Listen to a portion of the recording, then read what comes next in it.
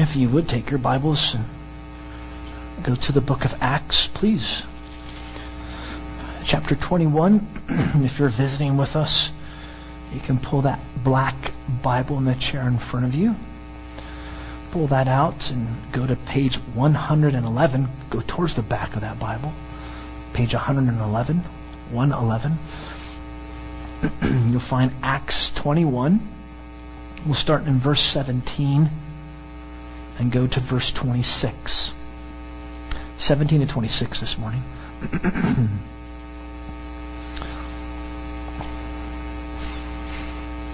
I'm sure all your allergies are acting up with this wind, so forgive me for my clearing my throat all the time. Acts 21, starting in verse 17, I'll read our passage 17 to 26, and then we'll dive in. Paul and his companions, they're traveling to Jerusalem. They've arrived. 17. And when we had come to Jerusalem, the brethren received us gladly. And now the following day, Paul went in with us to James, and all the elders were present. And after he had greeted them, he related one by one the things which God had done among the Gentiles through his ministry. And when they heard it, they glorified God. And they said to him, "You see, brother, how many thousands there are among the Jews of those who have believed, and they are zealous for the law. And they've been told about you, that you are teaching all the Jews who are among the Gentiles to forsake Moses, telling them not to circumcise their children nor to walk according to the customs. What then is to be done? They will certainly hear that you have come. Therefore, do this that we tell you. We have 4 men who are under a vow. Take them and purify yourself along with them, and pay their expenses in order that they may shave their heads, and all will know that there's nothing to the things which they have been told about you, but that you yourself also walk orderly, keeping the law. But concerning the Gentiles who have believed, we wrote, having decided that they should abstain from meat sacrificed to idols, and from blood, and from what is strangled, and from fornication."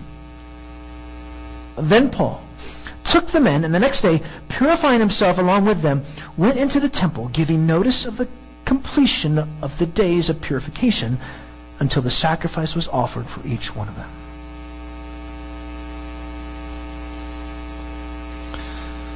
The title read, "Platt Asked State Papers to Encourage Unity." That was in the Baptist Press this past Wednesday. Article says, International Mission Board President David Platt has asked Baptist state papers to encourage unity among Southern Baptists following the announcement next week, which is going to be this week, of how many IMB personnel have left the board through a series of voluntary resignation programs. Just a side note, all of you would remember I've mentioned to you that the International Mission Board, which is international missions, the right arm of the Southern Baptist Convention that sends out missionaries throughout the world, they spent more money than they were bringing in, so they have to downsize 600 to 800 personnel. The article goes on. Platt says, "As we announce a number next week at a February 23rd to 24th IMB trustee meeting in Richmond, Virginia," Platt says, "I know that the reality of so many IMB missionaries making transitions will set in a fresh way across the SBC. And I know there's an adversary who would love to use that to breed discouragement and division and disunity. And I just want to ask you, brothers and sisters, for your help in encouraging the churches." End quote from David Platt. The article continues, in response to a $210 million difference between gifts from churches and expenditures since 2010, the IMB launched a 2-phase quote-unquote organizational reset in August, which included a voluntary retirement incentive, VRI, for personnel 50 and older with 5 or more years of service, and a hand-raising opportunity, HRO, for all remaining staff and missionaries to voluntarily resign and receive a benefits package. So why would David Platt ask this? Because he knows that this has the potential of breeding contempt and disunity among Southern Baptist churches. Oh, wait a second, why is that guy having to Did you make him retire? Right. Did you make him leave? That's the potential. That's why Platt asked him. This is going to possibly bring division, disunity. Platt knows just how important gospel unity is.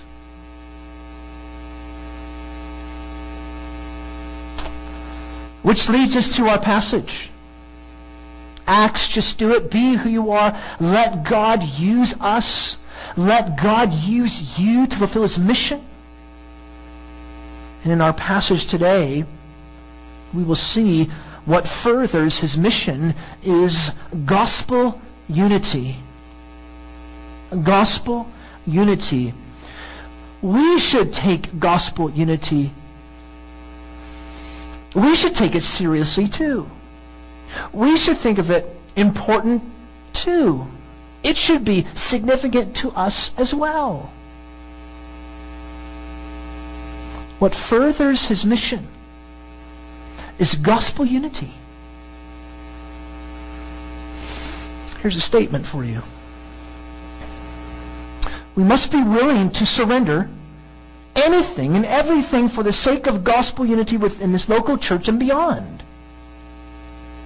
Since the gospel is most essential, we must allow others to live according to their conscience. In other words, we give up our liberties for the sake of gospel unity.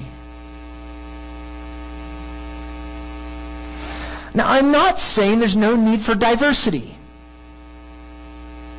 We should have diversity within our local churches and express it with love and grace. Yet we should be ready to surrender any type of expression that could offend others for the sake of gospel unity. It's for the sake of gospel unity. The gospel is the very fabric of this unity, because as God the Father has brought us near to Himself through the blood of Jesus Christ, establishing peace with us, He has also established peace with each other through Christ's blood. We have peace with each other now. We have peace with God, and therefore we can have peace with each other. There's vertical peace and horizontal peace. There's vertical reconciliation and horizontal reconciliation. If we can't have horizontal reconciliation, what makes us think we can have vertical reconciliation? I mean, it's the very fabric of the gospel. And if people see churches that are fighting and conflicting and arguing over blah, blah, blah, blah, blah, that things that just don't matter, well, they have every right to judge us, don't they? How is that going to further the gospel? It won't. As Paul puts it in Ephesians chapter 2, what we've been studying on Wednesday nights, we are one new man. We're one new person. All from different diversity. Now, your body, your whole body's not an eye. It's not an ear. What if your body was one big bunch of toes? You would smell all the time. Ew. But there's all these different parts, but it works together to walk and to run, to do all the things, to do dishes, to vacuum, to lift weights, to do all these things, to work, to sing, and to talk to your grandkids. But it's one body. Diverse, but one. In short, Paul goes to Jerusalem and ends up showing his faithfulness to the law as a way to keep unity and peace with Jewish Christians. Some people have said that Paul got this all wrong and he was disobeying and he shouldn't have done this. What? Are you crazy? Paul did this. I'll put it differently. James asked Paul to be sensitive to Christian Jews who continue to practice and they continue to live according to the law as Jewish Christians. And James is telling Paul, be sensitive to them. Paul was a loyal Jew who reached out to Gentiles, who reached out to non-Jews, which should not be considered anti-Jewish. He was committed to the gospel unity, showing it by honoring James's requests with these 4 men who were under a vow. But why would Paul do something like this? Why would he even bother with this? When Jews from the province of Asia totally misrepresented him, which is what we'll see in a moment. I mean, think about it. He had money from all the Gentile churches, which we find out in other letters in 2 Corinthians. He could have just brought the money and then split the next day, right? Paul was willing to put himself at risk for the sake of Jewish Christians who valued the law. He valued gospel unity. He valued the gospel.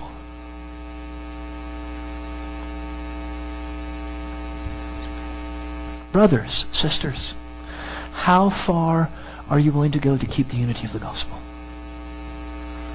To what extent will you keep gospel unity in this church? What or which preferences are you willing to give up for the sake of gospel unity? Are you even willing to die for gospel unity so that you won't offend your brother or sister? Because you love them too much and you love the gospel. You love Jesus Christ too much. Is not the gospel worth it? Is not Jesus Christ worth it? Is this not a practical way we as a local body can live out the very gospel we proclaim to others? You can be reconciled to God. You can have peace with God. Right there. But you can have peace with God. Well, that makes a lot of sense. There's infighting in the churches, and yet we're telling people how you can have peace with God, and yet we don't have peace with each other in a local church. Local churches, they argue over the stupid color of the carpet. It's ridiculous. Why is it happening? It hasn't happened here. We'll change the color of the carpet next week, friends. It's going to be hot pink. So Daniel picked it out. So you have a problem, just talk to Daniel after the service. Thank you. He'll take comments afterwards.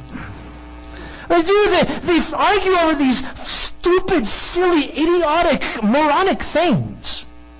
And then we proclaim the gospel. We say God loves. We say God forgives. We say God loved the world in this way. He gave his one and only Son. And yet we're not willing to give? That's what God did. He gave himself for sinners.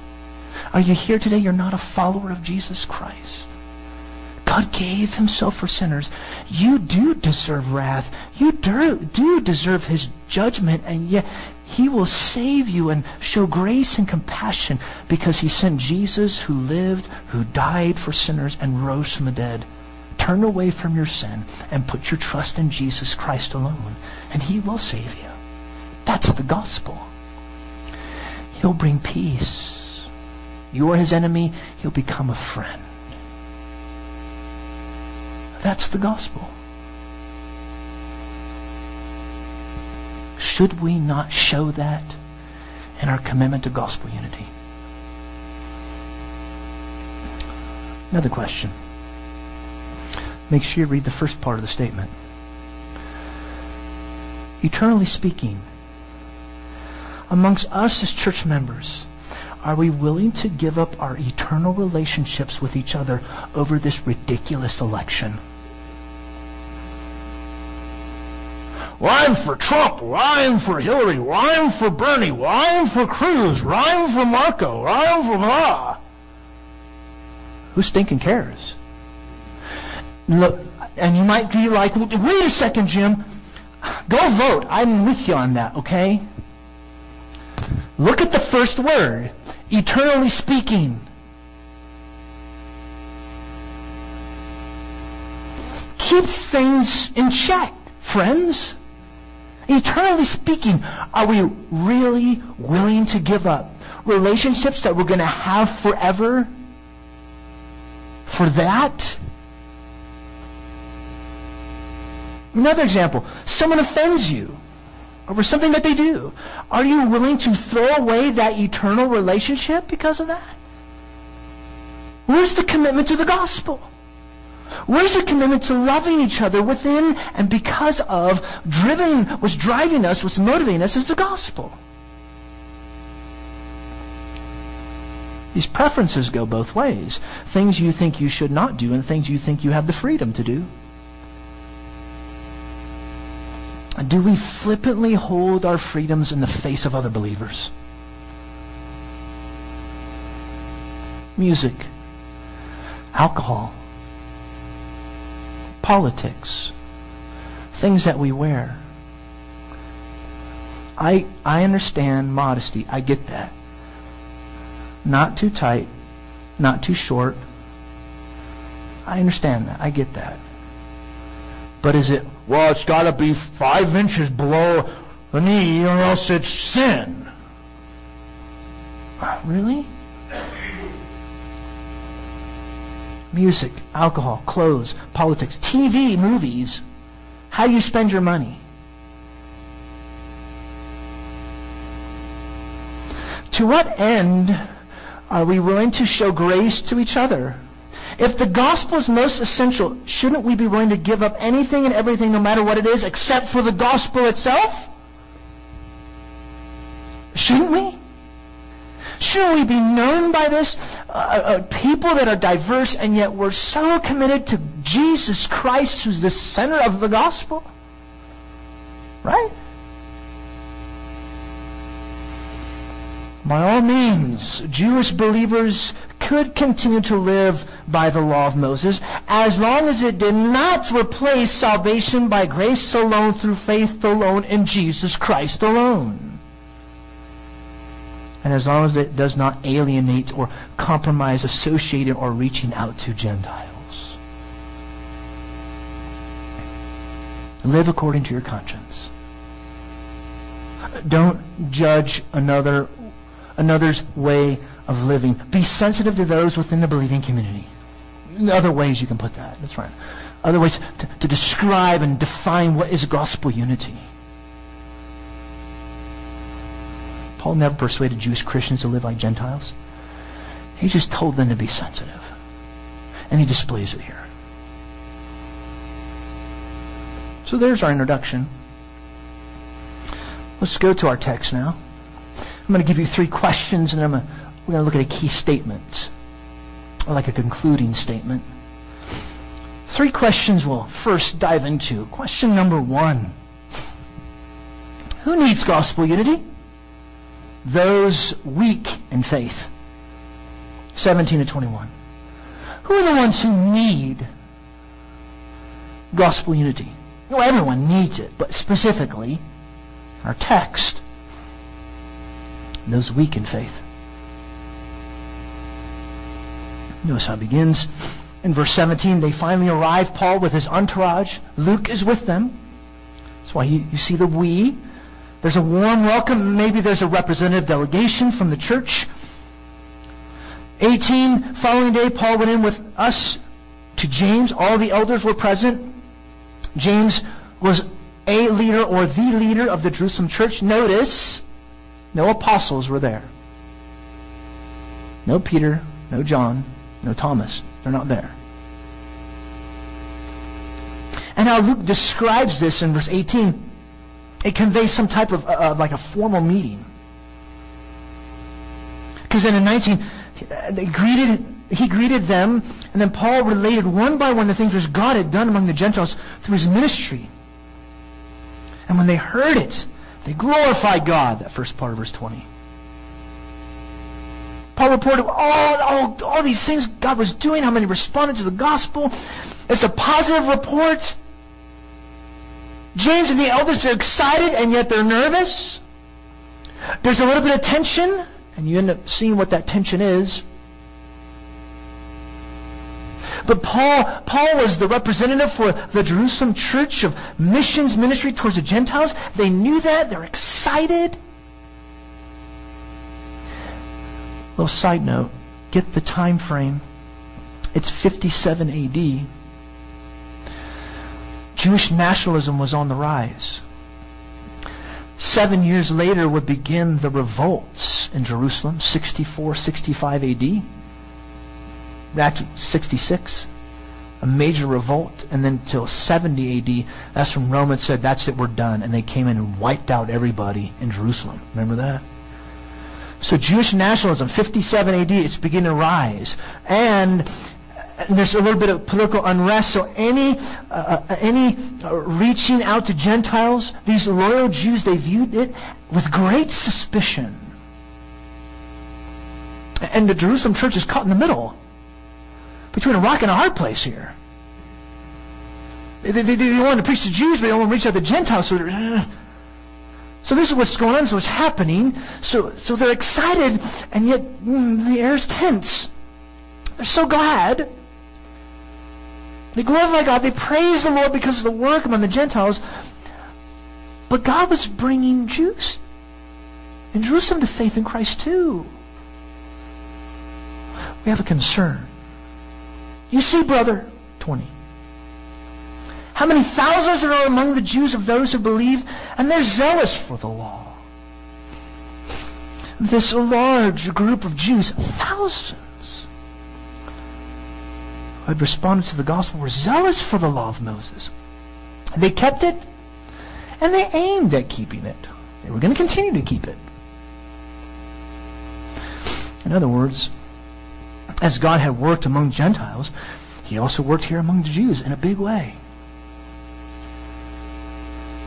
And they paid honor to the Torah. They were zealous for the law. In reference to their lifestyle as Jewish Christians, they were Christians, they followed Christ, they followed Jesus, but they followed the law. That's what they did in terms of their lifestyle. They lived by the law.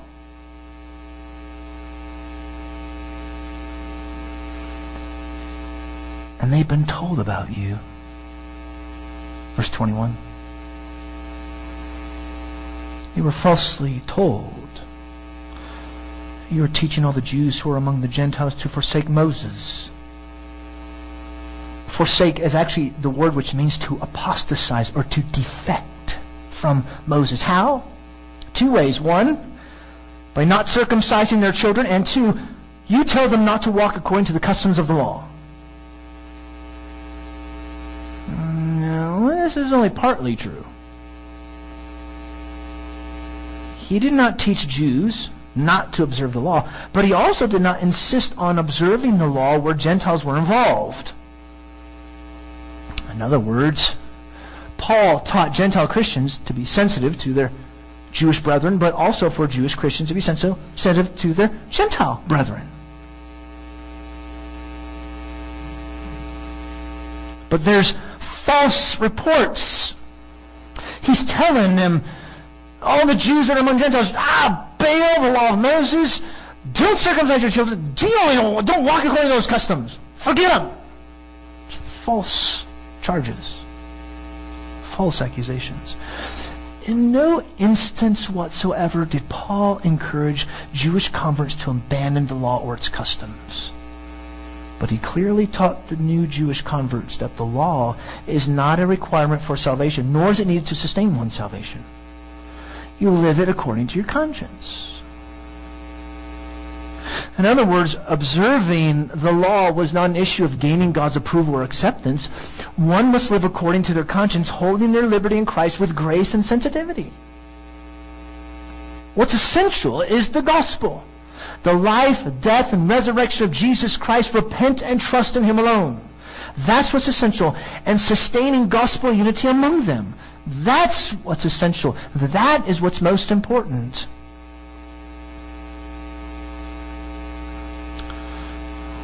Paul taught Gentiles that they did not need to become Jews to receive God's grace. He taught Jews that their Jewishness and abiding by the law did not gain them anything with God. And he taught for both of them, it is by grace alone, through faith alone, in Jesus Christ alone. That's salvation. So Paul knew this. He knew these were false accusations. Shouldn't they just blow off these false accusations? Shouldn't they just, come on. Yeah, it's not true. Well, yes, of course. But isn't gospel unity more important? Friends, the fact that Paul went ahead and did something to show that unity in the gospel was much more important than his liberties, that's huge. That shows grace. For the sake of gospel unity and to win people to the gospel from every context, Paul felt the freedom to live in Jewish ways among Jewish people, but not in Gentile company. And for the sake of gospel unity and to win people to the gospel from every context, we should be free to live according to our conscience, but not to the detriment of our Christian brethren. Gospel unity. And so who needs this? Those who are weak in faith, those who think they have to abide by this and do this, those are the ones they need to they need to understand, no, gospel unity is what we need. We need gospel unity. Now, what's the thing that brings gospel unity? You surrender your liberties. That brings gospel unity. You surrender your liberties, 22 to 24. 22, so what are we going to do? They're confident of Paul's true gospel-centered, liberty-sensitive orthodoxy. They're totally convinced of it, but not the others. They'll all hear that you're here. So do what we tell you. We have 4 men who are under a vow. Take them, purify yourself along with them. Pay their expense in order that they may shave their heads, and all will know there's nothing to the things that they've been told about you, but that you yourself also walk orderly, keeping the law.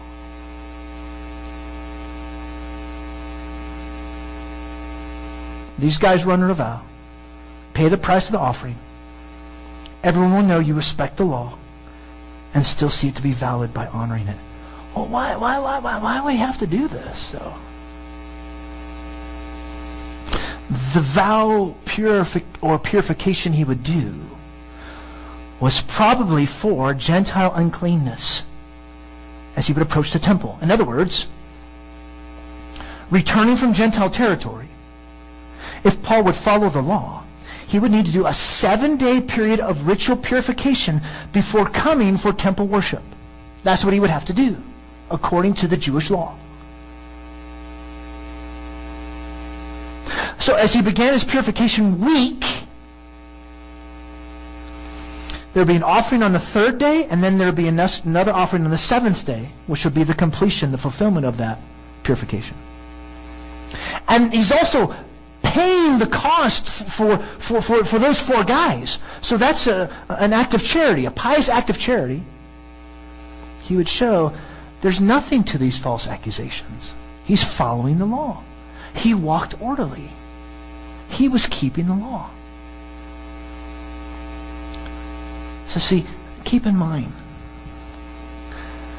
Paul would stay then in Jerusalem for 7 days.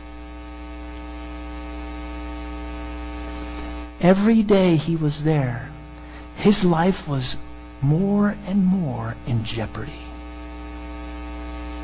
Because he was there longer. He could have just blown in. Here's the money. I'm out. See you later. James, no, not going to happen. I'm not going to do that. Somebody's going to get wind of me being here, and they're going to try and kill me. I'm not going to do that. This ritual would be like an act of confession, confessing the validity of the law and the temple for the Jewish people, Jewish Christians. Yet his action would not be compromising the truth of the gospel, implying the need to obey it in addition to faith in Jesus Christ. He didn't teach that. Paul didn't believe there should be, you do this in addition to faith in Jesus. We should know that. I mean, this should not surprise us with Paul, because he has stated that he would become a Jew in order to win Jews to Jesus Christ, though he was no longer religiously a Jew. 1 Corinthians 9. For though I am free from all, I've made myself a slave to all, that I might win the more. To the Jews I became as a Jew, I might win Jews. To those who are under the law, as under the law, though not being myself under the law, that I might win those who are under the law. To those who are without law, as without law, though not being without the law of God, but under the law of Christ, that I might win those who are without law. To the weak I became weak, that I might win the weak. I have become all things to all men, that I may by all means save some. And then verse 23 of 1 Corinthians chapter 9, I do all things for the sake of the gospel, that I may become a fellow partaker of it. People use this verse to say, well, I'm going to contextualize. No, friends, this verse should be used to show I'm going to let go of my liberties for the sake of the gospel, for the sake of unity, so I will not offend. So for conscience sake, this is how do you do gospel unity? You let go of your liberties to win souls and to not offend. Which leads us to the third question. Who are the ones who give gospel unity? The ones who are strong in faith. They are the ones who should be giving gospel unity. See, you would think the ones who are strong in faith, they should be like, yeah, I'm strong in faith. What's your problem? I'm okay with this. How come you have a problem with this? No, instead they should say, I'm going to give up my liberties for your sake, those who are strong in faith. Which is what we see in verse 25. Interesting. It's the Gentiles who are strong in faith, not the Jews. 25, but concerning the Gentiles who have believed, we wrote, having decided that they should abstain from meat sacrificed to idols, and from blood, and from one strangled, and from fornication. It's those who are strong in faith that show the importance of gospel unity. As far as Gentile practice was concerned, the elders in James are saying, we still abide by what we said a few years ago. Acts chapter 15. Abstain from meat sacrificed to idols, from blood, with strangling, and fornication. Now the last part we can figure out. Fornication, okay, moral code, yeah, we got it. But what's about the other ones? What's that all about? As we talked about this last time, these behaviors were typical Gentile. And they offended the Jews. Fornication? Yeah. Obvious, right? But what about the meat sacrifice, idol, blood, strangle? What's all this? See, these were done within pagan idolatry and worship. And so they're regarded as sinful too. In the least, they were offensive. And so we talked about last time when we looked in Acts chapter 15, when everything was going on, these Gentiles are coming to faith, and the elders, along with the apostles, they came together. They said, look, this is what we should present to them. This is how they can show their sensitivity to their Jewish brethren in reference to fornication, what's strangled into blood, and meat sacrificed to idols. Because of the connection of idolatrous worship, the call was to be faithful to the one true God, being moral in worship, and also being sensitive to issues of unclean animals and eating strangled animals without draining blood. In other words, be gracious to the Jewish brethren. Keep peaceful relations with your Jewish brothers and sisters. Be careful, Gentiles, not to have any association with things that promoted idolatry. Do you have the freedom to do that? Yes, you have the freedom. You can eat that meat sacrificed to idols, but what it comes across is that you are worshiping that idol. When you go into the temples and you're like, hey, what's going on? Billy, good to see you. Yeah, can I have that meat? Not a problem. Awesome. The Jewish brothers, they see you doing that, and like, oh, that guy's worshiping. He's doing idolatry. That's sinful. And they could be promoting idolatry. Don't do that, the elders were saying. We still abide by that. Be careful not to have any association with things that promoted idolatry or could come across as promoting idolatry. It's just as important to have gospel unity as keeping these commands. Respect the practices. Respect their cultural concerns. That will lead to peace. By the way, it served as a testimony to non-Christian Gentiles that they, the Christian Gentiles, have changed the way they live. We live for the Lord Jesus now. We don't live for this temples, and we don't live for these idols anymore. We don't live for that.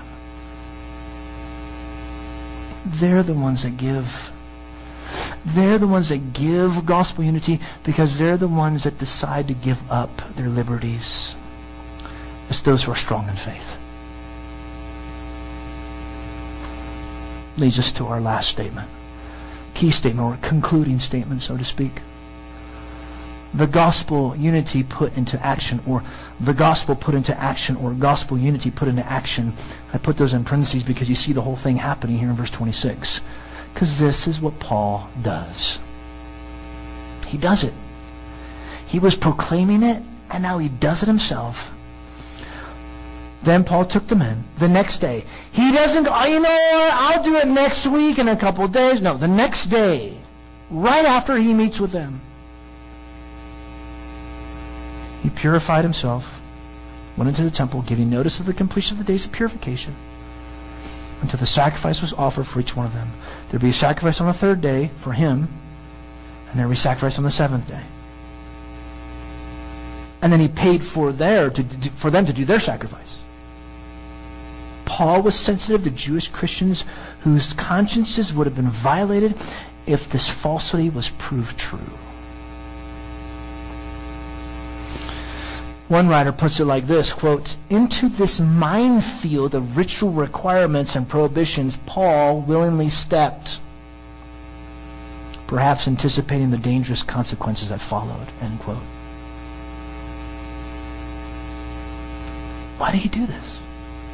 Because he was committed to gospel unity. He did not want to offend. I don't have it on the screen, but 1 Corinthians chapter 8.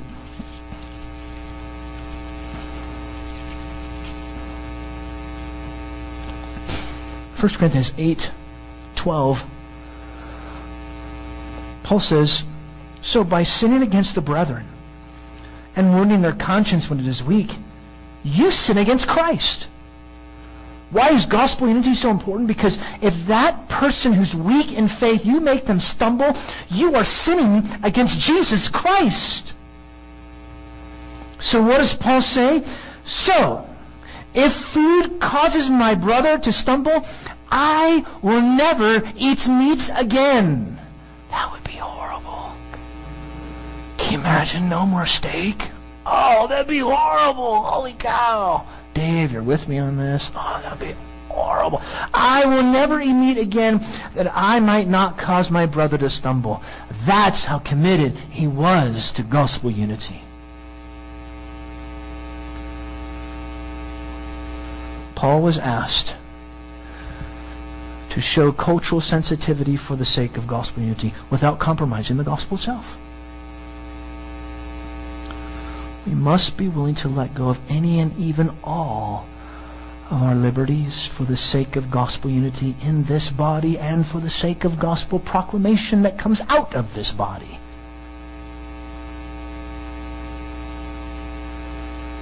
Paul willingly restricted his freedom for the sake of gospel unity. And really, this is an act of kind generosity. Taking the time to give to another.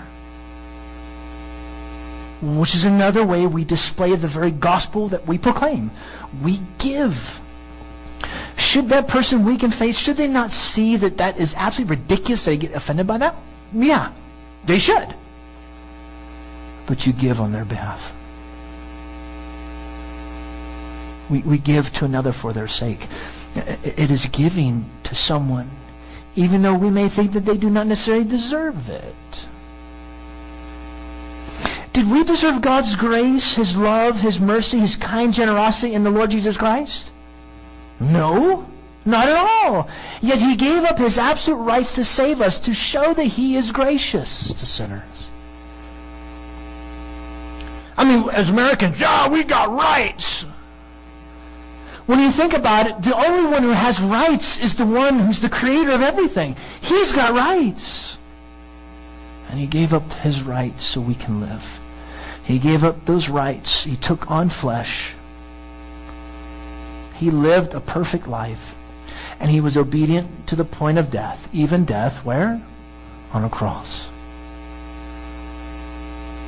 So that He can show He's gracious and kind, loving and merciful to sinners. I mean, who is the one who displays the very gospel that we proclaim? The Lord Jesus Christ.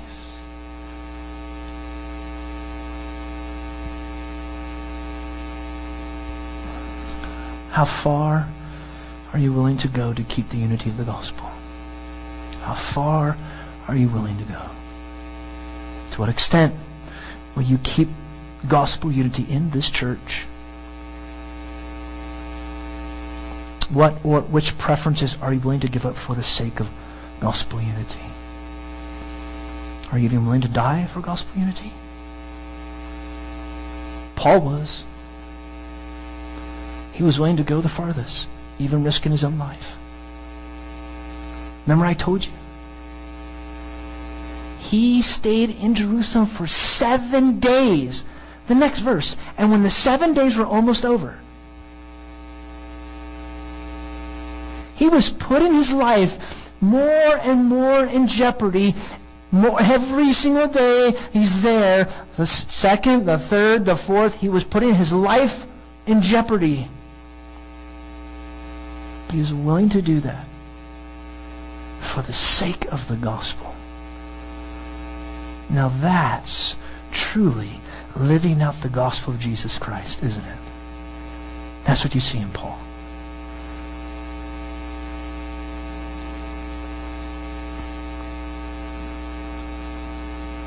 Father, help us. Help us as a church to make the gospel, to be certain that the gospel, to be sure that the gospel, the Lord Jesus Christ, is what is most essential to us in this church. So that we will display peace and grace and compassion to each other. And as we proclaim the gospel, as we proclaim that you give, that people will see us and they will say, you go to that Cottonwood Bible Church? Wow, that's a really kind bunch of people. They're really kind to each other. You guys are for real. May your grace work in us. May your compassion be the motivation in us. Take some time and ponder what we've seen in God's Word this morning. Think, ponder, mull over in your minds. And after a few moments of silence, we do our time of giving, sing our last two songs with our closing prayer. So sit, think, ponder, and pray.